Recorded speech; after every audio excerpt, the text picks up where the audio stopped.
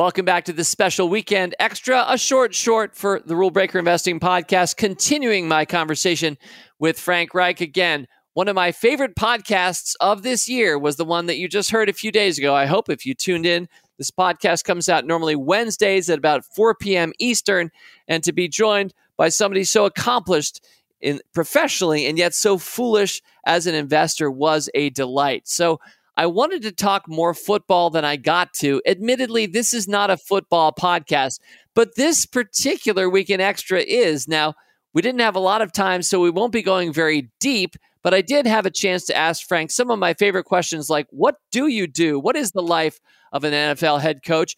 What about CTE? And some other important things on my mind, maybe yours too. I hope you enjoy this Weekend Extra with Frank Reich.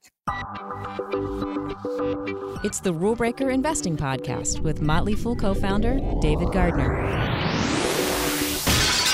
Frank, I'm a baseball guy, and a lot of people say baseball is the nation's pastime. I think a lot of us also know that American football is the most popular sport. It is a huge business today, and in a lot of ways, while you're not the owner of the team, I think it's still the Irsay family in Indianapolis, and you're not the general manager. You are the head coach, and so in a lot of ways, you are kind of running the show. You're not the CEO, I guess, but you're like a really important VP. And I wanted to start by asking you, Frank, just briefly, in 2 minutes or so, what is a life like you 1 week of the regular season? I've never known, like, what does the head coach do Monday through Sunday? I realize just a little time and there's no way to cover all of that, but talk us through a week of being an NFL head coach during the season. Yeah, during the season, you're coming in on a Monday, you've just played a game on Sunday. So now let's evaluate the film.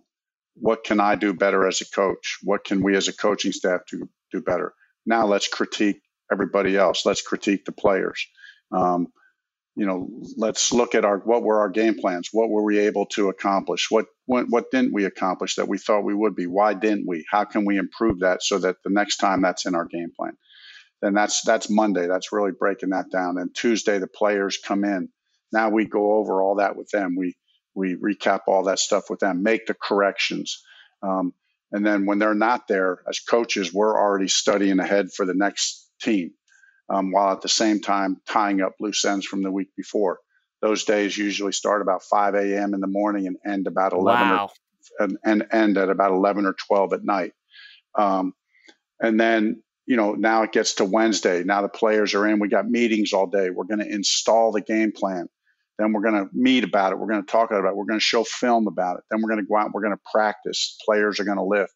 Coaches, while the players are lifting, coaches are going on to the next phase of the game. Okay, we did first and second down one day. Now the next day is third down, then red zone, the different segments of the game. So as we go, as a head coach goes, we have different segments that you do game planning wise that you're kind of heading up. I'm with the offensive staff because of my background. But then in there is also you're doing your head coach duties as speaking to the team, cast a vision for the week, talk about the goals for the week. You have to do all your media obligations, during the week. And then as the week winds down, Friday is the one day that it's a little bit shorter of a day. That's the one day we get to go home and have dinner with our families.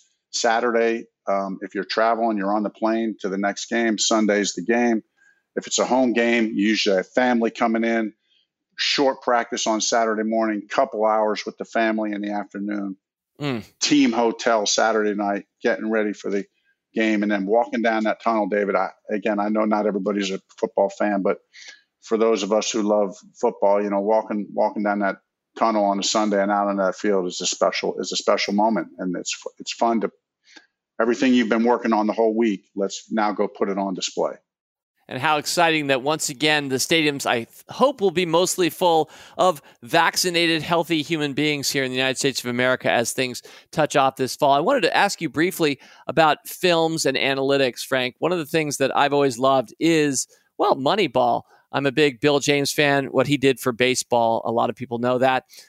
Pete Palmer was an author who spent a lot of time looking at the NFL. This is a few decades ago, sort of the same time Bill James was looking at baseball. And Palmer came up with a few interesting conclusions. We don't have time to talk about all of them today, but one of the ones he said is Anytime you're basically on the 3-yard line or inside, you should always go for the touchdown. Even if you screw up, they're going to have the ball at the 1 or 2 themselves. They'll punt back to you, be able to score again. I see you nodding your head here. Sounds like that's generally your orientation as well. Yeah, I generally am a little bit of a risk taker when it comes to that. Sometimes to the chagrin of some of our fans and even Mr. Irsay every now and then.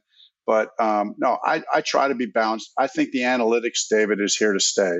And but here's what we try to do, and here's what I try to do as a head coach. I'm not going to be a robot. I'm not just going to go according to the chart. You know what? Because I've experienced that. I don't think that's, I know in theory you should just go with the chart. It'll all work out in the end. But the problem is it's not that easy, or at least in my mind, it's not. So I'm going to combine using the scientific data, using crunching all the numbers and all the analytics. I'm going to combine that with a gut feeling, understanding the flow of the game, being able to look in the eyes of the players. Where's everybody at mentally? I may be into it, but do I feel like is everybody there? So it's finding that balance, and there's no one set formula. You just got to make that. I think you got to go into every decision like it's its own unique decision. Don't try to be living on the past one. You got to go in with a fresh mindset for each one.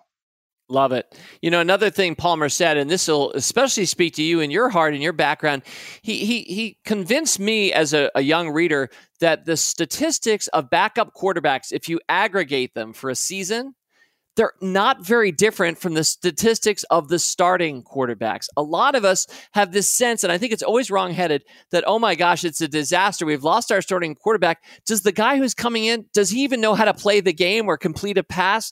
This might especially be true in college football versus the NFL, but it's really misguided. As it turns out, I think a lot of studies will show that backup quarterbacks perform about the same as the starting quarterback, despite the difference in salaries. Do you want to say anything to that?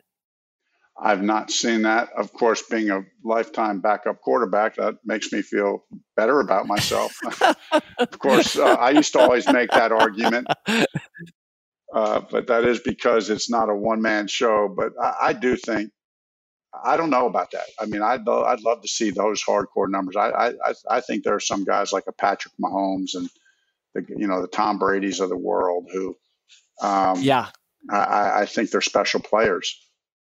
Yeah. And there are special talents, no question about it. This is more aggregating across the league where not everybody necessarily is, or sometimes the backup might actually be better. We discover, as he takes over a young guy and all of a sudden he puts up better numbers.